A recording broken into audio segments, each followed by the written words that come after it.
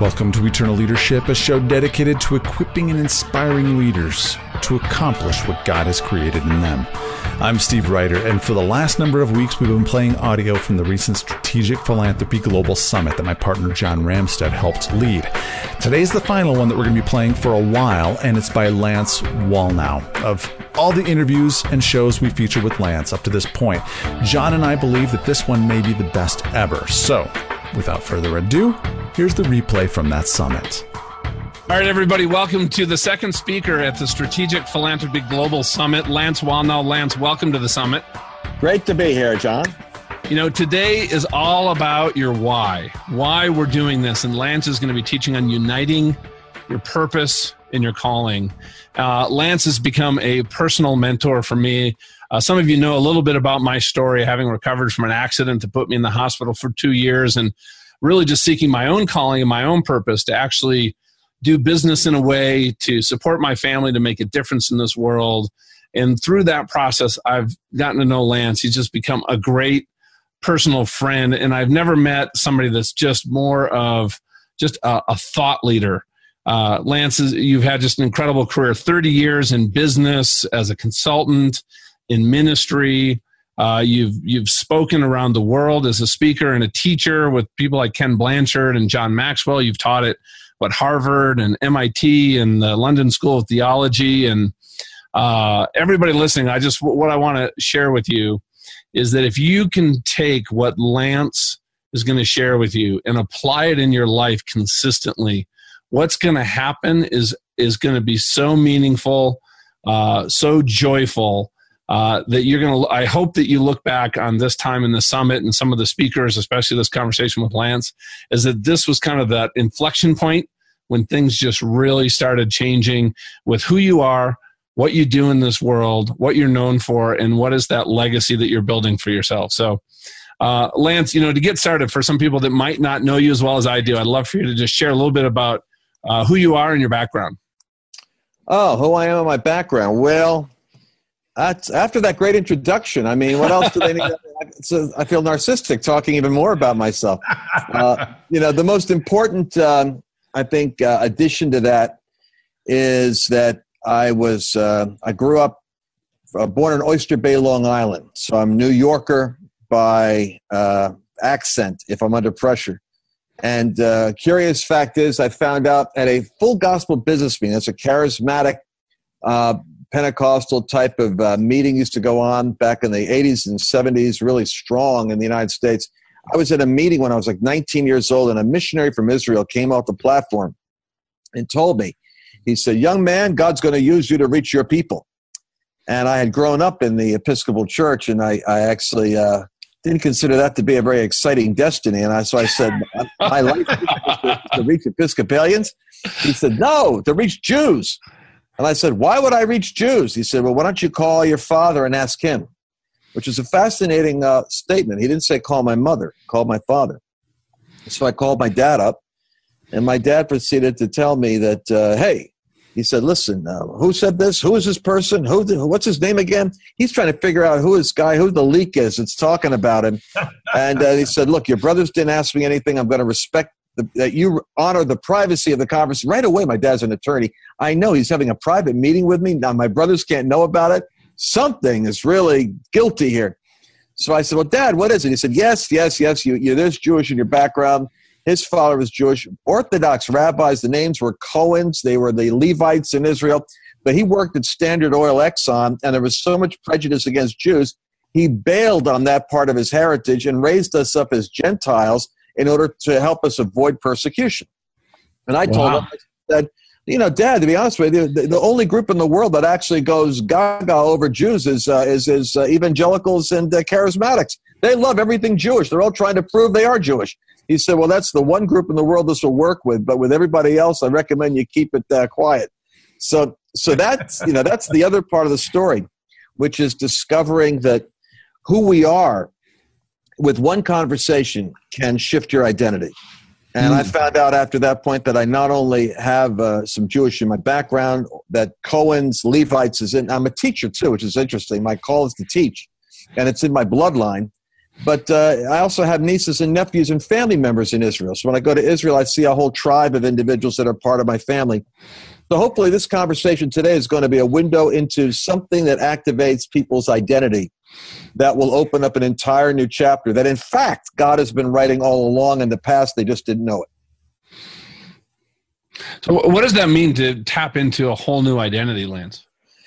Well, it means that it depends on your worldview. So obviously I'm already, you can already hear that I'm coming from a God-believing worldview, but it's a very powerful thing when you believe that there's a designer in life rather than a randomness. So if you're random, then you were some kind of a cosmic accident that happened in a sexual encounter, and then through some evolutionary process you came into being, and when you're done, you probably go back to the ground from which you came. That's a basic scientific or agnostic worldview.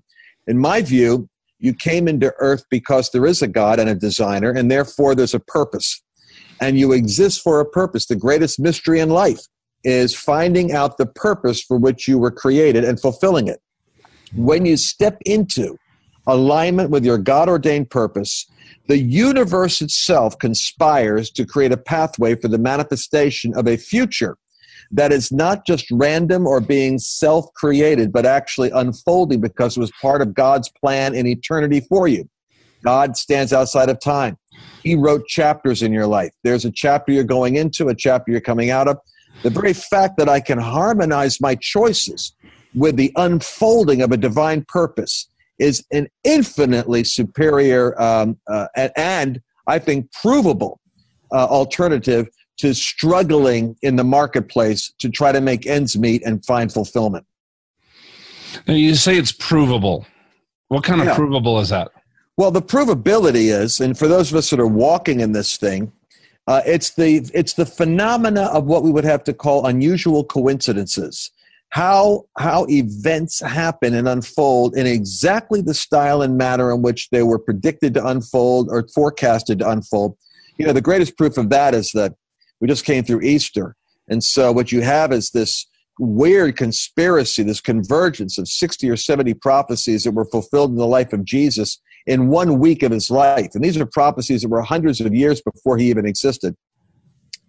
And that's the biblical context of what prophecy is. But personally, it's the realization that the provable part is that God tells you to, gives you a vision or a calling or an assignment. And as you begin to make choices that move in the direction of the assignment, unusual and strange events take place that open up a pathway for you to go to the next step, to the next step, to the next step. And I almost hesitate to give examples because invariably they are they're such that I don't want to distract people from the main point of the conversation. But I will tell you, for instance, since you asked the question, John. Yes. I found that when you reach a place of surrendering your life to the purpose for which you were created, and I'm talking about a consecration of your life so that you literally transact with God as you understand him. I will do what you call me to do. I will, if you show me the path, I will take it. You start to get visited in your imagination with ideas, problems that bother you, that are coming to you, that you'll find that you're ordained to solve. In the case of Nehemiah, this will be very important for people listening. You might discover your purpose and your calling, not through the passion and pleasure that you pursue, like I'd say Steve Jobs. He had a passion for calligraphy, dropped out of college, but kept his calligraphy course. Continued to commute to go to calligraphy because he loved the art. He said he didn't have any idea about Apple computer or what they were going to do. He just knew he loved art, and it called to him.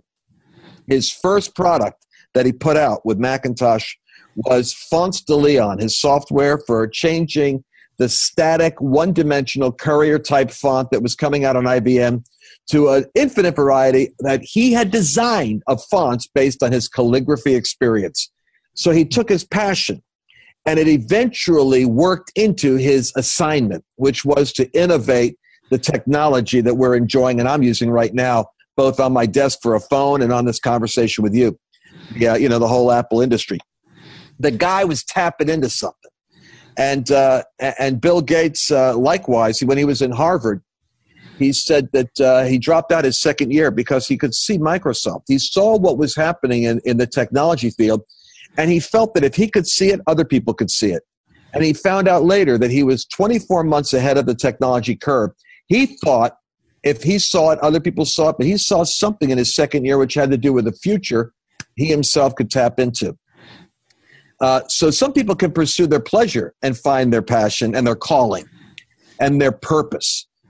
In Nehemiah's case, in the Old Testament, he found his purpose in the pain of a problem he had to solve.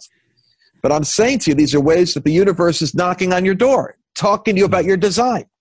So Nehemiah hears the story about his brethren and the condition of the walls that are destroyed and the deteriorated judged status of the nation and the city that he loved. And the Bible says he wept. And the next thing that happens is he conceives the desire to go solve the problem and build a wall.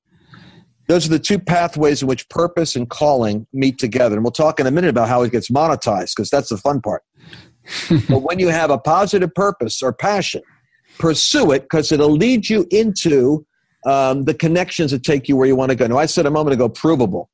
To me, here's the provable part. If you start studying this as a science, such as at MIT, where they are discussing now a course called Theory U, meaning the alphabetic letter U. They look at something like Jonas Salk and the polio vaccine. And as Jonas Salk is pursuing the creation of a vaccine to alleviate the trauma and the destruction that was coming with polio, he said it occurred to him somewhere in the process that while he was trying to find the vaccine, he had the distinct awareness that the vaccine was trying to find him. That in many ways he found strange coincidences or conspiracies of data or incidences that were opening up possibilities to solve the problem that weren't even in his plan. And so he said that he left open the possibility that there's a future seeking to become manifest. Now, if you are a believer, then you know you're praying, thy kingdom come, thy will be done. What we believe as believers is that there's a real spiritual dimension. Heaven is trying to manifest in solving problems, promoting happiness, bringing breakthrough technology, and producing human flourishing and dealing with evil. Your calling can be in the form of pain that knocks on your door, that you resolve through your gifting. Or your calling can be through a passion that is resonating with something you want to pursue that eventually works into the blueprint. But it frequently comes in the form of premonitions also. So now my personal provable text. I'm sitting in my house here in Dallas, Texas. I start watching the American political process because I'm very much interested in the course of nations. I work to some degree consulting with different leaders and governments and things like that around the globe. I see the world as it's an enmeshed entity of sorts. And I'm watching Donald Trump. And I have to tell you that I found Donald Trump to be an incredibly entertaining character, because I was watching the pilgrimage of his work, walking towards a nomination process and doing everything wrong in the path. And as I looked at it, I began to get the uneasy sensation that he just might actually win. He might win because I study Trump, a New Yorker, a businessman. I understand, Trump a little bit. And one of the things that he operates in is what's called the pure power of intentionality. Once Donald gets an idea, whether it's a building, a casino, a large project, on the screen of his radar, and he senses it passes the filter of theoretic into possible. It's purely, he says, a gut thing. His own son, I heard this week interviewed, said, my dad operates purely out of the power of intuition. Intuition is one of the greatest indicators of connecting with something it's an intelligence in the universe outside of yourself. It bypasses the brain. It's a knowing without knowing how you know something. And what Donald does is he operates strongly under intuition and the power of intentionality. Two power agents that I've never seen fail in a philanthropist who makes money. So everybody wants to listen to this formula. When you take on an assignment that you feel you have faith to fulfill because it's a possibility for you to manifest, you just might be having a future that is knocking on your door to manifest. And if you're wired like an entrepreneur, you see the project, could be making America great, could be being president, and it actually passes the filter of the absurd into a certain arena where it materializes in you as a vision. At that moment, you intuit your path forward, purely by the intention of manifesting it. This is what Pascal did in discovering his vaccine. So there's a future seeking to manifest. You're fortunate in life. If like Churchill, you discover, you enter into an opportunity at Downing Street, and the day he walks into Downing Street, Hitler's invaded Poland. England is completely unprepared. The British Empire is ready to fall apart. No ally in the world is standing with Great Britain. And Winston is 100% alive in that strange, mercurial way that made him that enigmatic person in history he is. He said, I felt as if my whole life were a preparation for this and that I was doing what I was destined to do. The only way that can happen is when you're walking in your purpose and you're living it out in a vocation that empowers you to do it as a calling.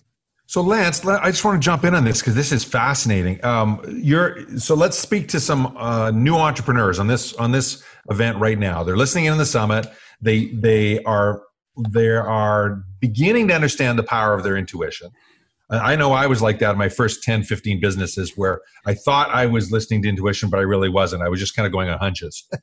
Right. It was only later on I realized, no, that wasn't intuition. That was just a hunch or a guess or something like that. So how do you distinguish between hunches and guesses and something that's way beyond you when you're doing this? Because now when I look back with the perspective I have a way that I look at it. I'd love your perspective on that. How do you distinguish? Is it a hunch? Is it a guess? Is it intuition? Is it a higher calling? I'll tell you how, and actually it's in the incompleted illustration I gave. My hunch was when I watched Donald Trump, not only would I understand Donald Trump, but that I would meet him and talk to him and tell him something about himself. And I began to giggle because I thought, why would I am from my lounge chair in Dallas, Texas, watching him do these kamikaze moves on his campaign strategy? Why would I be there? And then the phone rings. Here's the difference. A hunch doesn't usually have verifiable data to work with it. It's kind of a hunch. And intuition is a far more intelligent and elegant form of hunch because I think it's tapping into a future that is wanting to show up. I get a phone call. My office. You don't be mad, boss, but we got a call 2 weeks ago. You were on a list of key evangelical leaders put together to meet with Mr. Trump in New York after he announced his candidacy. He just wants to connect with some evangelicals and get some feedback. And I didn't, and my secretary said she had missed the voice message. And so I thought, how ironic. I saw myself at a meeting in New York, and now I'm finding out there was a message 2 weeks ago that we had missed. I said, well, call up the PR agent or whoever it was, ask him how I got on the list, because I'm not really even though my introduction was so celebrated, I always joke with people that I'm the most famous unknown person I ever met. Everybody who knows, of course, everyone who knows me, but there's a lot of people that never met me. So I got on the list because of a meeting I did in Tampa for a group of entrepreneurs. And the PR agent was in the audience. And he said, you're the kind of guy I want to get at this meeting with Trump. So it wasn't because I have a big following. It's because I was at a random event where this guy heard me with only 70 people. But he said, you're the kind of guy we need to get up there. So I went up and did the meeting. Ironically, the meeting was not the meeting where I really spoke to Trump and told him what I felt he had to know. And so I came back home and I thought, well, that was a strange intuition because I didn't really do what I thought I was going to do. But, that's how intuition is. It's not an exact science. I'm sitting in my backyard. I got a phone call again. It's from an African-American leader who was at the meeting. He said, brother, you and I just resonated with you. What little bit you said, I connected with. I'm having a meeting with the man. I want you to join me. I'm going to go up and meet him. And now I have my second meeting. It's at the second meeting. Here's the key. I didn't intentionally do anything. I let the future unfold. And then, of course, there's a point where you have to make a commitment to the future you see, and that because there's resistance sometimes. Yeah. But I went up, and in the second meeting, I had the conversation with Trump. I told him what I needed to tell him. I said what needed to be said. And here's the weird part. I saw it before it happened and had no natural connection to making it manifest. It had to come to me in two different vehicles to make it happen. But now what's weird is I've got a third intuition coming at me. So now I know I'm beyond the hunch stage. I'm now following the gingerbread crumb trail, and I'm seeing a future that is beginning to send me hints as to what wants to manifest. So that's how that works for me. So Lance, I'm thinking about, to build on what Tom said too, a lot of the people listening, and you're tapping into this intuition. But you said something earlier on that I wrote down, that you need to start moving in the direction of that assignment. So when you think about movement, you start thinking about momentum. For me, what has held me up in the past is thinking about big movements, jumping cliffs, swimming rivers. But I think what really makes sense is actually, how do you take those small steps toward that builds that momentum? So what does that look like for somebody to move in that direction of an assignment that they don't even have clarity about? Well, that's a very good question, and I'm not sure there's anyone answer, but I will tell you this. And once again, it's the Bible for me has been such a blessing in helping me understand something. I had the idea that if it's meant to be, it will happen. I want to suggest to you, if it's meant to be, you have to hustle. That's my quote. and here's the verse for it. There's a scene where Philip the evangelist in the book of Acts is having the meeting of his lifetime, thousands of people, and it'd be like being in Madison Square Garden. He's in the middle of his best meeting, and the thought comes to him. The Bible says it was an angel. Leave this and go to the desert place. He doesn't know why he's going. He's been given a direction without an outcome. But he has a strong intuition that this voice is a guidance voice from God. He leaves the place of flourishing to go to the place of barrenness by choice. But while he's there, it just so happens an Ethiopian eunuch for serving, her name is Candace, who's the treasurer for the Ethiopian government, is going by in a chariot. And the voice speaks a second time. And it says, join yourself to the chariot. That verse jumped out at me this year because, you see, he's in proximity, but he's not aligned fully. He's got to hustle to catch up to his divine appointment. So he's in the desert. The chariot's going by, and as it's going by, he runs to join it. My old philosophy was, if it's meant to be, the chariot and I will meet. Now it's, if it's meant to be, you'll get in proximity, then hustle. So he ran and joined the chariot, and by coincidence, and this is the fingerprints I want everyone to listen to. Unusual coincidences confirm that there's a hand of providence at work in this situation. A guy, the eunuch, the treasurer, is reading the Bible and reading Isaiah. And he's reading one chapter which says, and he was smitten for his people, he was wounded. And he says, who is this talking about? Is this talking about the guy writing this or someone else?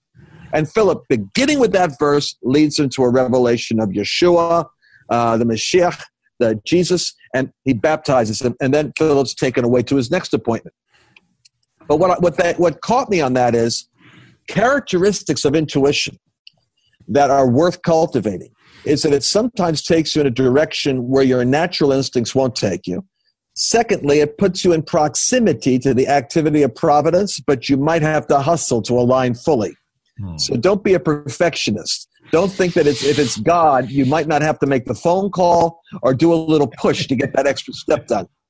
And and the third thing is that if you show up at the right time, God has already been at work on the other end and you didn't know it.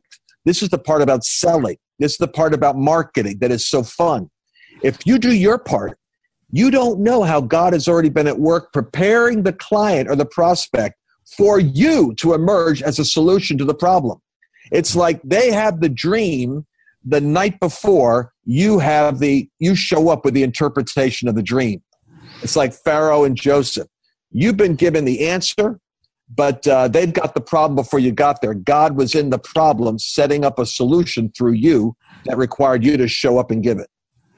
So when you're working with, this is fascinating. So when you're working with entrepreneurs, what does that look like for somebody who's sitting here right now listening to what you've said, and they are, because I think there's a tension maybe between intuition and our natural thoughts, right? That create the resistance that I'm not going to, I don't know if I really want to take off after that chariot, or if I do, I take off and I'm not able to catch it. But I want to bring it down from the 50,000 foot view to the practical application of that. What advice do you give people that are right out there right now, are trying to figure out what this is because they want to step into a business, or they're running a business and it's not doing what they had hoped it would do or expected it would do. But they know that this future, that they lay in bed at night and they're looking up at the ceiling and they're just kind of the what if dreams that we all have. And they know they can get there, but they have this gestalt. They're a little bit stuck between here and there. All right. First of all, it's a very good question, and you're asking me Solomon-like questions, which are impossible to answer. By the way, that's what I don't. You've got another 20 minutes. Thanks, Lance. You're not paying me. You're not paying me enough for this kind of workout you're giving me. But, hey, we're paying you twice what we paid the last guy. You know what? Which is 3 times more than I got last time myself. But here's what I would suggest is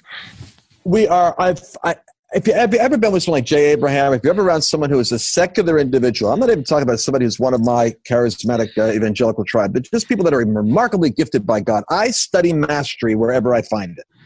Because to me, I'm studying the design of God. Whether the person knows God is irrelevant. Christians make a big mistake by only wanting to read the Christian bookshelf in the bookstore. What you want to do is you want to study mastery and genius wherever it manifests, recognizing it's the handiwork of God at work. That's a great point. Jay Abraham, for instance, taught me a tremendous amount. Jay Abraham taught me that you can monetize virtually anything if you understand marketing. So here's what I would start with. You're laying in bed at night. What is it you love to do most? I can sometimes sit down and figure out how to monetize what other people do. I'm talking to one person the other day. They love to read books on human potential, and they love sharing those insights with other people. I said, perfect. We can do a book of the month. What you do is you drill down on the book. I'll interview you on the subject, and I'll position you as a subject matter expert on that book. But you go ahead and do 4 or 5 more modules, walking people through the coaching experience, and they can go online and download your podcast, and maybe even as a group, you could walk them through a call and coach them on how to implement those ideas, because this person's energized by the ideas they read, and they love sharing them. Then their frustration is, they got to leave that to go make a living doing something they don't like to do. I'm always thinking, how do you monetize the thing you love to do? Now, if you're laying in bed at night worrying about finances, aches and pains, problems, about phantom illnesses and sicknesses, maybe you want to take a look at the health field, and you want to look at how to be able to create solutions to problems. In other words, take whatever you're experiencing and realizing in this sense, it's humbling. You're not that unique. Other people are experiencing the same things. Therefore, you are your own walking lab focus group for product development. If you're at 55 or 56 worrying about your diminished sexual vitality, then I promise you've got a market of 50 million men that are thinking the same thing. Rather than worrying about it, go make some money and your vitality will come back.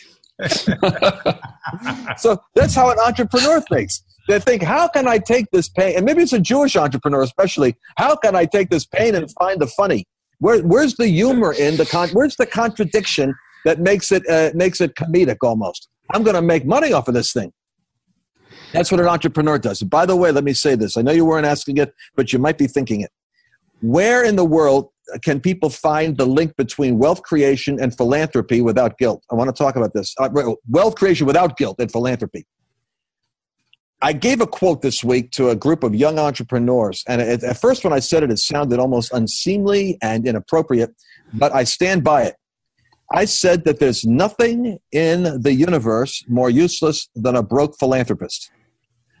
Because I run into people all the time that want to give to worthy causes. And especially if you're around charitable organizations and nonprofits and people with a ministry inclination, they want to feed the hungry. They want to deliver the sex slave trade. They want to get people out of ISIS grip. They want to change the world. The problem is they're broke. And so then we're working on how to get their lives together, make money. So I want to just say this. Philanthropy is meaningless unless you have a lot of money. Because it's kind of hard to contribute to the needs and pains that are in the world unless you have resources. And don't you think God knows that? So therefore, the original blueprint for wealth creation comes from Abraham, Isaac, and Jacob. You and I have all been taught, all of us have been taught and seen the world through whatever cultural filter was given to us by our teachers. Here's how people teach Abraham, Isaac, and Jacob. All you hear about, Abraham walked with God. He sacrificed his son Isaac on an altar. He's like a type of Jesus. And he looked to God. He trusted God. And God said, don't kill him. And Jesus is like Isaac. He comes through that. And everything's about Jesus and Isaac's sacrifice. One day in the life of this guy, he was like 100 and something years old. Everybody focused. That's his whole life. Here's the part that they miss. Abraham, Isaac, and Jacob were founding fathers of a nation. All three were not temple priests or government prophets like Isaiah, or wilderness prophets like Isaiah, like Elijah. They were three generations of Jewish entrepreneurs with multiple streams of income. Let me say that again. God's founding fathers for the nation that produced the Messiah was three generations of Jewish entrepreneurs managing multiple streams of inherited income. Now, if that was what you and I were taught in Bible in Sunday school, we'd be thinking like entrepreneurs. Instead, we think about sacrificing Isaacs.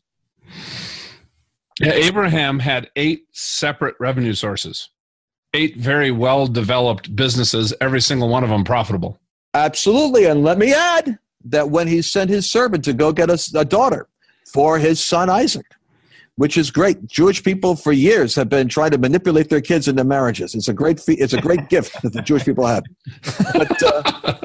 But what's interesting is when the servant, who is largely unnamed by people, they're not sure what his name is, but when the servant gets trusted by Abraham with the assignment of getting that girl, it's interesting that when the servant goes to the land, Haran or wherever it was, where he finds Rebekah, when he meets Rebekah, it's by divine appointment. It was a divine appointment. Catch how the realm of entrepreneurial works. It's these unusual coincidences are marking the territory of divine appointments. The first girl that comes and waters the camels, and he prays, may the first one that comes and waters the camel be her. Boom, she shows up, and she waters the camels. When he goes to meet her family, Laban and the rest of the family, he describes how he was sent on the mission. And you've got to look at this in Genesis because it's fascinating. He says, God has prospered my master greatly.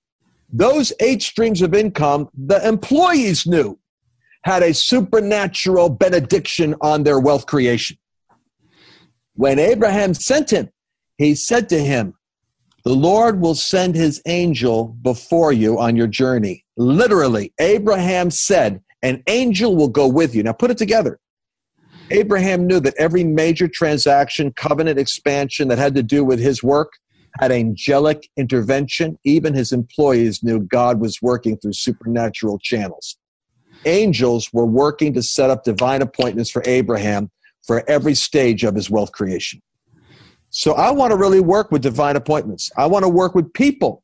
I'm always curious as to why God sends them and who they are. And I'm reluctant to say no often because I find that God is very seldom in the appointment that I created. Most often he shows up in the margins of the unmanipulated events in my life. He surprises me with what he's doing. It enters on, it's the phone call I didn't expect. It's the invitation I didn't expect. So on one hand, as an entrepreneur, we're catching up to what we got to do, and we're intentional, and we're overcoming opposition. And on the other hand, we have these margins where we're very open to the intrusion of a better idea or a divine appointment that can alter the course of how we're getting where we want to go. So Lance, on that point, how does an entrepreneur make time and space to listen to that? Because that, for me, is you just talked about the struggle and tension and the pushing through versus what I would call time and space to feel or hear or listen to those things. So in your experience, what are some of the ways that an entrepreneur can allow the time and space in their lives for that?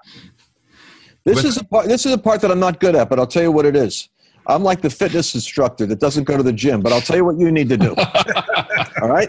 I'm going to tell you what you need to do. Years ago, I studied a mathematician named James Steffen, got his PhD at Stanford on the connection between, get this study, statistics and fulfillment. You talk about a fascinating merger. His degree was on levels of personal satisfaction based on data points that he accumulated. And he was working in a factory in Connecticut, and he interviewed, the top manager was miserable, the middle management was fighting with the union, the employees were fighting with the management, the company was in a state of complete strife, and he's working on trying to find data points that are going to correlate job fulfillment and satisfaction with certain factors he was exploring. He runs into one guy whistling before he leaves at night. The guy's a janitor. He's got headphones on. He pulls the headphones out. He goes, I notice you're whistling. Can I ask a few questions? He asks him about his happiness index, his engagement. Finds out the guy really loves working there because he's working his way through this. Through this is helping him go through night school to get his law degree. In other words, if a person has a purpose for the pain or the contradiction they're going through, they can borrow from the purpose backwards and pay it backwards into making it a state change. And what they're, in other words, I don't mind the pain of what I'm going through here in this job because it's connected to something better that I'm getting out of this. So Stephan Start changes his graduate thesis from fulfillment to something else called time and life management, because he realized that happiness is largely a state that is the byproduct of the meaning you attach to what's happening. And if you're he said the people that had the best jobs were unhappy. The guy with the not so best job was the most fulfilled because he associated it with a future that was different.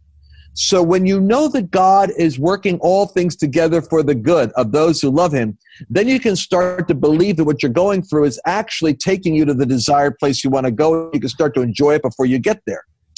Powerful idea. So Stephan would say this, Timin, Timin. I'll never forget it. It was total involvement in my most important now. He said, this is the secret of entrepreneurial fulfillment and professional happiness. It's setting up your life so that every week you are putting your energy into the things that matter most. Before the week begins, design it so that there's time for your marriage, time for your health, time for your spirit, time for your business. And then once you've created the basic structure for the week, give yourself permission to have total immersion. Because real bliss, it's never happening to a person who's multitasking. If you ever ask somebody, what are the highlight moments of your life when you're 100% immersed in the moment, 100% fulfilled, 100% ecstatic, it's like the Olympic ski jumper. Boom, the moment he's up there in the air, 100% of his mind, body, and soul are focused on being present to the moment. The performer on a stage, and it was the perfect performance. It was what you call flow, 100% immersion in the moment. The great athlete who's moving with that skill, almost like it's a ballet act, is 100%. So Stephan said the secret is to a couple of things. One is to structure your week so that you're attending to all the components that are necessary, and then give yourself permission for total immersion in the task at the moment. Because what I find is that your total immersion in the task, it allows you to discover God interrupting or God showing up in a way that you miss if you're fragmented, driven, and trying to catch up with life. Secondly, make sure that your philosophy about the things you don't like working out right now or dealing with that employee review or reading that insurance policy, what you have to do is take those things that are not your purpose, not your bliss zone, not the thing you love to do most, but you have to give them a meaning. And the meaning is that is necessary to my purpose. So when you put a circle around those things you don't like and they're necessary to your purpose, you shift the meaning of them from being a hassle, a pain in the butt, I wish I could hire someone else to do it, to being part of my purpose. This gets me into the sweet spot where I get to enjoy what I want to do. Holy cow. For those of you that are watching this live, you're going to want to get the recordings for all the summit just for that 20 minutes. I'm just saying, I got chills, John. Look at your arms. He's like, that's like a master's degree in applied business strategy in 10 minutes. Holy cow. Because not only are you addressing the flow and the zone, and that's part of the part of the passion that most of us as entrepreneurs, we seek that out, right? We're looking for that. That's the game we're playing. But you've also taken all of the other dynamics, all of the other structure components, and have positioned it in such a way that it has meaning. It has value. And so a person can play that game and do it extraordinarily well. I love it. Wow. Well, I want to kind of go backwards actually and build on something I think could also be really helpful to people, because I've seen you do this live and on stage, Lance, where you bring people up and you walk through what they're good at and what their passions are. Right. And there has been some amazing breakthroughs, because I think you have to have clarity of that assignment to know what you should be immersing yourself into, to know what tasks to focus on, to give those ones that you don't like to do that meaning, right? To start that process. Right. And as you bring people up and you walk them through that process, you can describe that if you'd like to. One of the things that always struck me, that always shows up, are limiting beliefs and mindsets that prevent people from almost looking at things with accuracy about what that assignment should be. Yeah. Does that, I think do you know where I'm going with that question? Yeah. I'd love for you to maybe expand on that. Well, and the question is there an overall unifying process that can help the entrepreneur begin to get in the direction of what they're wired to do and what they're really gifted to do best, and ultimately will love to do most? And there are limiting beliefs that can wreck that. And so a couple of things come into mind real quick. When you go to the military, there's a reason why they make you jump out of planes and climb over objects and do all those traumatizing shouting and yelling and walking and get your hair shaved and you move in unison, because the military is an organized ancient effort all the way from the Greeks of Alexander's day to traumatizing men into new behavior. But there's something interesting about the military. It works. And what it's doing is it's utilizing a process of creating a thing called reference experiences.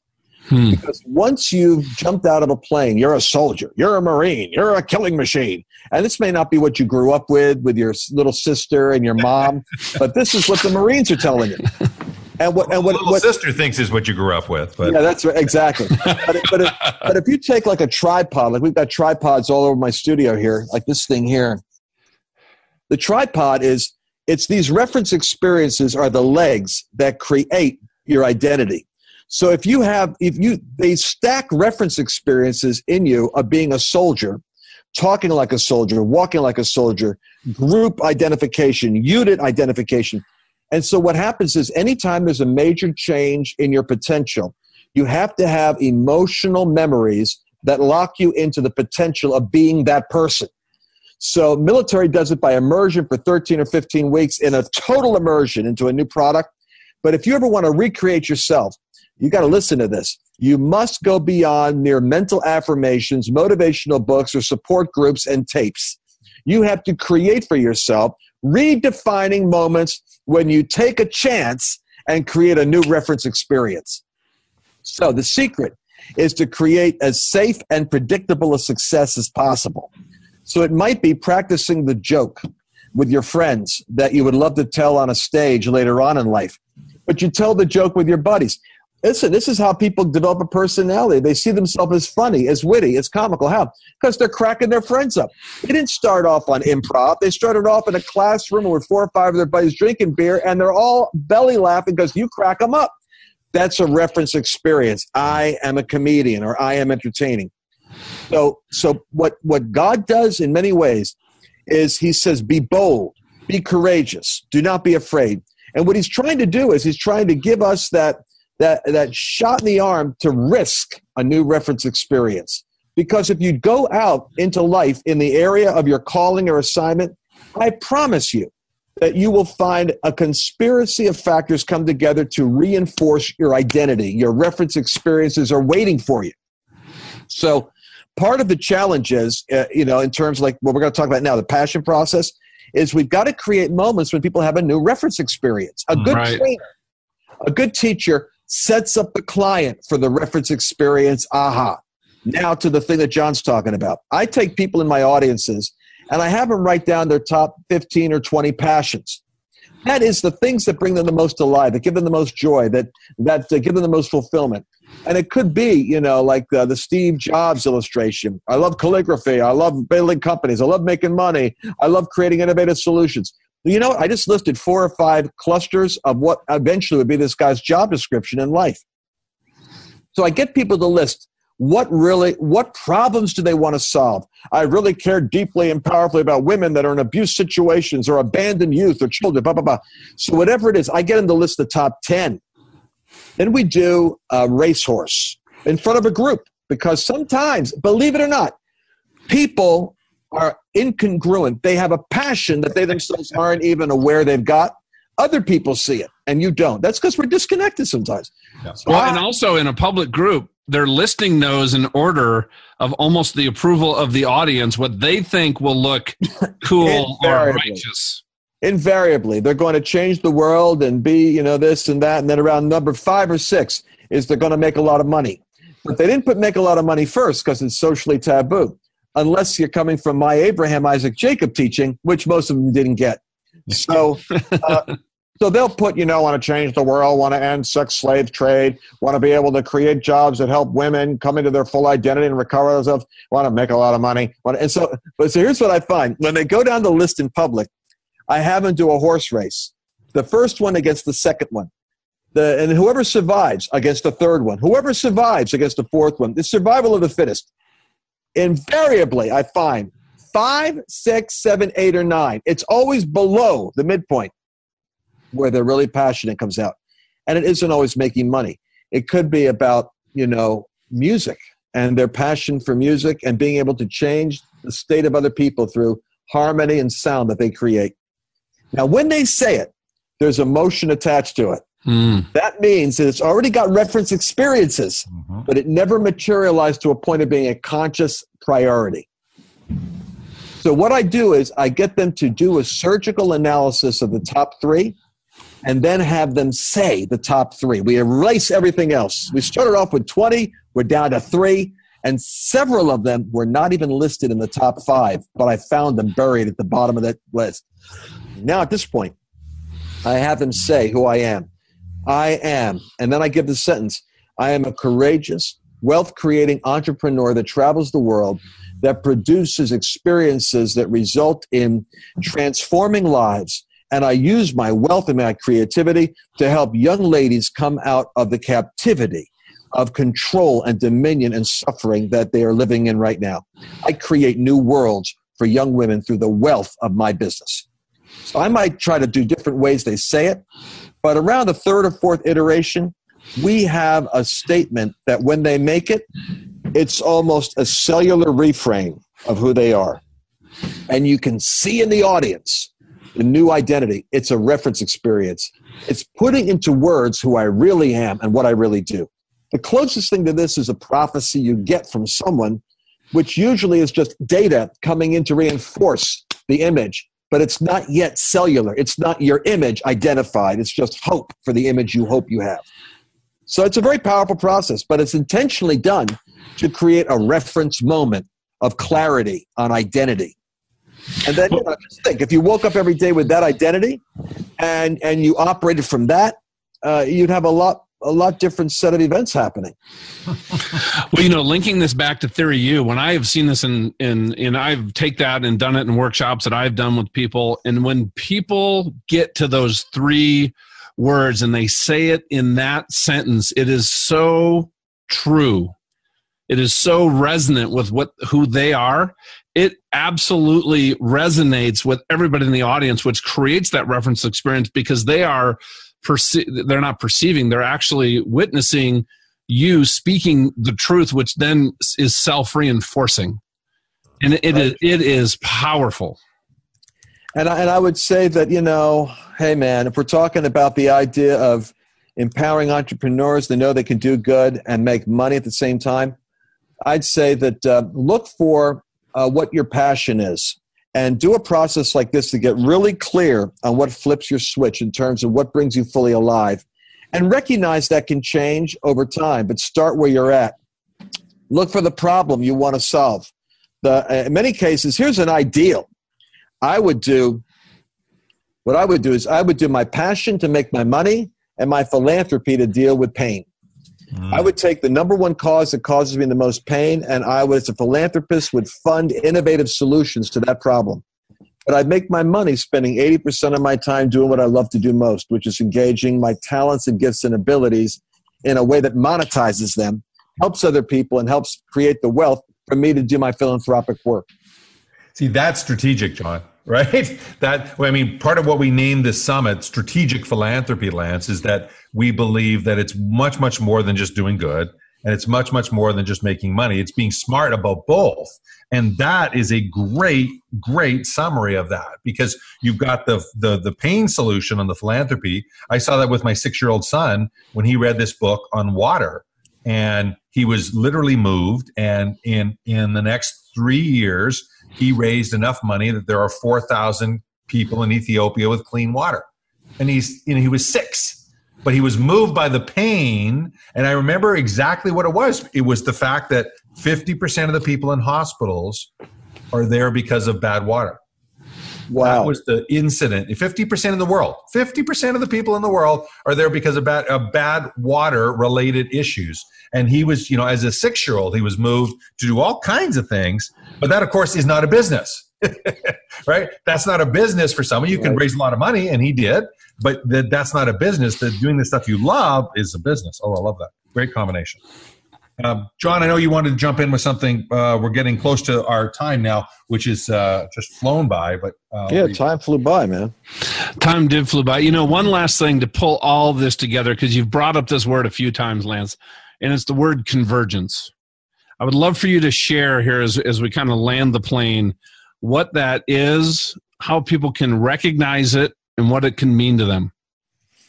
Right. Well, convergence, it's funny. I have these pictures behind me. I should explain. It looks like I've got some kind of a Tolkien movie library. It's like the Tower of Mordor and the Tower of something else over here. These are actually, let's see, it's education. There's a mountain here, education. So here's what convergence is. Here's some pictures for my clients on convergence. And what is that one there? It's business? Okay, so that's Trump Towers over there. But the journey of convergence is to make a metaphor out of life and to say that everyone in life is called to climb a certain mountain. And when you're at the summit, you are doing what you're created to do.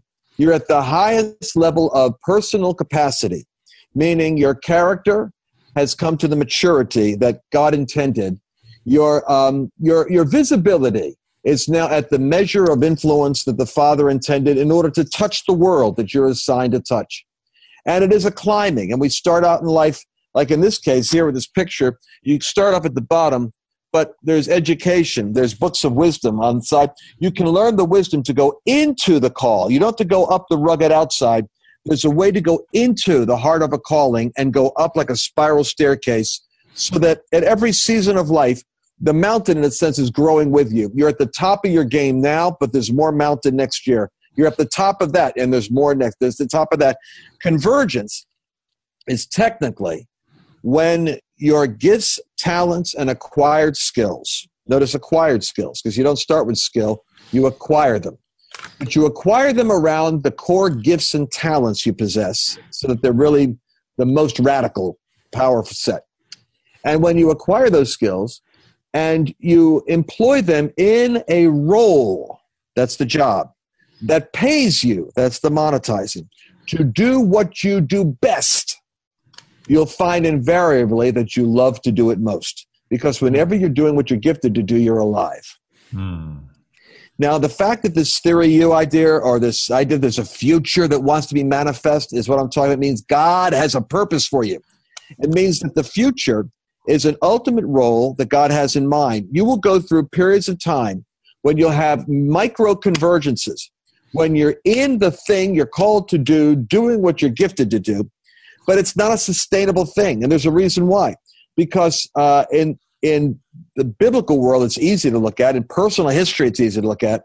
What you have is like a good reference point is Joseph is his father's favorite employee with a certain assignment, and he's doing that, but he ends up going into prison.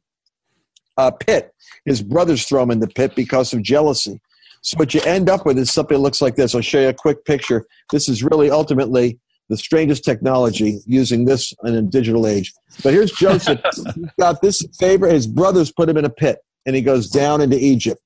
But he comes out of the pit in Potiphar's house, working as a manager over the guy's farmland, because he's so good at what he does.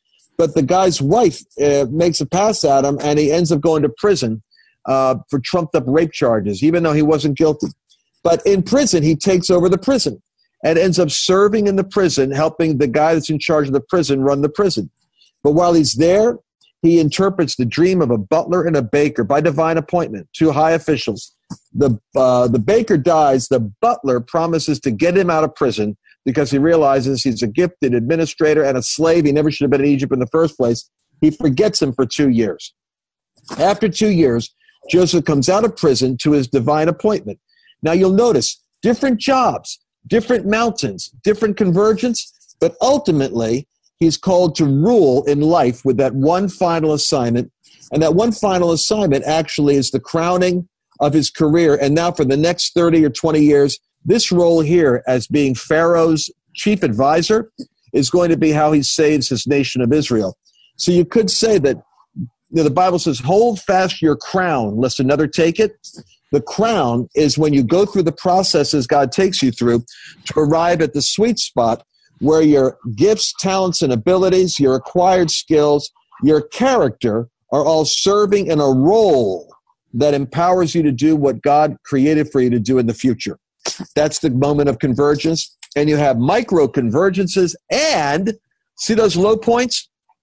They're called process events. Even that's part of the process. I'm afraid, and when we teach like this, John, sometimes we get people all hyped and excited about this. We don't tell them. The process events are the low points between the high points. Life has a rhythm, and some of the richest stuff, if you have a stew, it's all weak and watery at the top. If you really want to get to where the meat and potatoes are, you got to go to the bottom. Sometimes you got to reach down into the stuff of life to get to where the good stuff is. So even those processes are beautiful moments when you are going through new reference experiences to discover you are resourceful, you are creative, you are a person of endurance, you are a person of character. You're redefining who you are in the contradiction, so you can demonstrate it on the next stage. Mm-hmm. That's my story, and I'm sticking with it. I love it. I know you're gonna wrap and transition, John, but I'll just jump in here. That some of the most meaningful things that have happened in my life have been through those dips and valleys, and that just put great context around it because we call it reference points. Yeah, well, those are process events. Process events. That's when you're going through a process, and the process is actually defining you, changing you. And every single speaker, presenter that's sharing their wisdom at this summit has been through them. We've done pre-interviews with all of them. By the time you see this, final interviews with many of them, and some of their stories around those process events have been chilling. I've yet to meet, and I don't know you, Lance, I've yet to meet anyone of significant impact on the planet that hasn't been through multiple processes. Sure.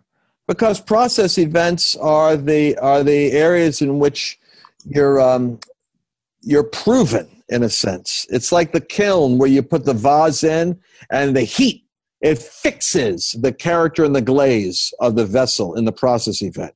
And if you're a really elegant destiny, you might go into the glaze, the furnace 2 or 3 times, getting the colors brought to their full definition. Love it. Well, I'm just thinking of people right now that are listening that what they're saying to themselves. I am in the middle of a process event, and I hope one of the things they got out of this, Lance, was context. That in the context of their assignment, what they're going through right now, even though it's not pleasant, they don't want to be here, maybe they feel like they failed or made a mistake, but everything that's happening, all of it, all means all, that's all means, right? All of it is part of, like you, Drew, going to that next peak, even though they might not have clarity or visibility of what that peak is, but it's going to be moving and accelerating them toward that. As what you talked about, the future that's out there is waiting for them, but they're not through this process yet. They're not ready yet to actually be in that role because they don't have the skills, the learned experience, the learned skills, the experiences, the gifts, talents haven't been shaped and forged to be ready to take on that role yet. But here's the great news. It will be. But they do have to keep persevering and moving forward toward that. And that is what we're really encouraging people to do, is keep stepping forward, to be in community. At the end of this summit, we're going to be reaching out to everybody, and we want you to be in community with us and other entrepreneurs and be learning from each other and encouraging each other and sharing your high moments and your failures and your successes and the hard things. Because you know what? It's when we live life together and we support each other with all of our different callings and all of our different weaknesses and strengths, that as a group we can accomplish things that I think are going to just be, they're going to be eternal. They're going to outlive anything that we do during our time here in this world. Absolutely. And so I would say to people that keep listening to that voice that got you this far, that got you to this broadcast. I mean, I'll tell you that there's a lot of very powerful material that we've covered here. Yeah. And I think it's important for them to know that that not only me, but other speakers that are speaking are all part in a sense of the provision of the universe trying to help them get to the next step. And so keep listening to the voice that got you to this broadcast, because that'll get you to the next thing you got to do. Yeah, and guys, you know what? Follow Lance on Periscope. It's at Lance Wallnau, WALLNAU. You can go to Lance's website. There's just fantastic material there, lancelearning.com. And Lance, did you have something? Well, I know we talked about this before, something on your site that people can sign up for or download or just kind of be part of your community? Yeah, you know what? I was just thinking about that, and I was trying to remember what it was. But I know we talked about it before, but I forgot to write it down. I did too, but I'll tell you what, we'll put it up on the screen for them when you do we'll have this available. We'll put it in the link, and we'll also send it out in the summary of today's talk so everyone gets it. Yeah, I have is a text link that we've got. I'm going to send it to you, and it gives them like 30 minutes or 45 minutes of passion process training on this very powerful process of understanding your passion. It is, yeah. So I'll give them 30 minutes of free stuff, and if they want more, they can get it then. But it's like, it's a simple text number I'm going to send you. Perfect. And we'll put that in the link. So everybody who's listening to this live or recorded or the audio, go back to the emails that are in your inbox. Just search for the Summit and Lance Wallnau, and you'll be able to find that link. And Lance, thank you so much for today. Just any final thoughts, Tom or Lance, here as we sign off? Tom, what do you think? I think we covered a lot of the. I think there is I don't know. I got several pages of notes on my end, and this is part of what I love about this event. I appreciate you taking the time, Lance. This is speaker number 2, folks, for the summit. The rest of the day is going to be a dynamite pairing with two totally different perspectives. Mika Agrawal, she's going to talk about lessons of growing a social enterprise, the taboo category. You're going to love this fresh perspective on entrepreneurship. And then one of the masters of creating $1 million enterprises, T. Harv Eker, wraps out day 1 with his exact strategies and beliefs and habits to create your first $1 million or multi-million dollar business. Yeah, T. Harvey. That's good. I love T. So that's good. Yeah. He is awesome. And I'm so appreciative of your time in setting the stage for defining that you can do both at the same time, Lance. So I appreciate you taking the time and sharing it with our message.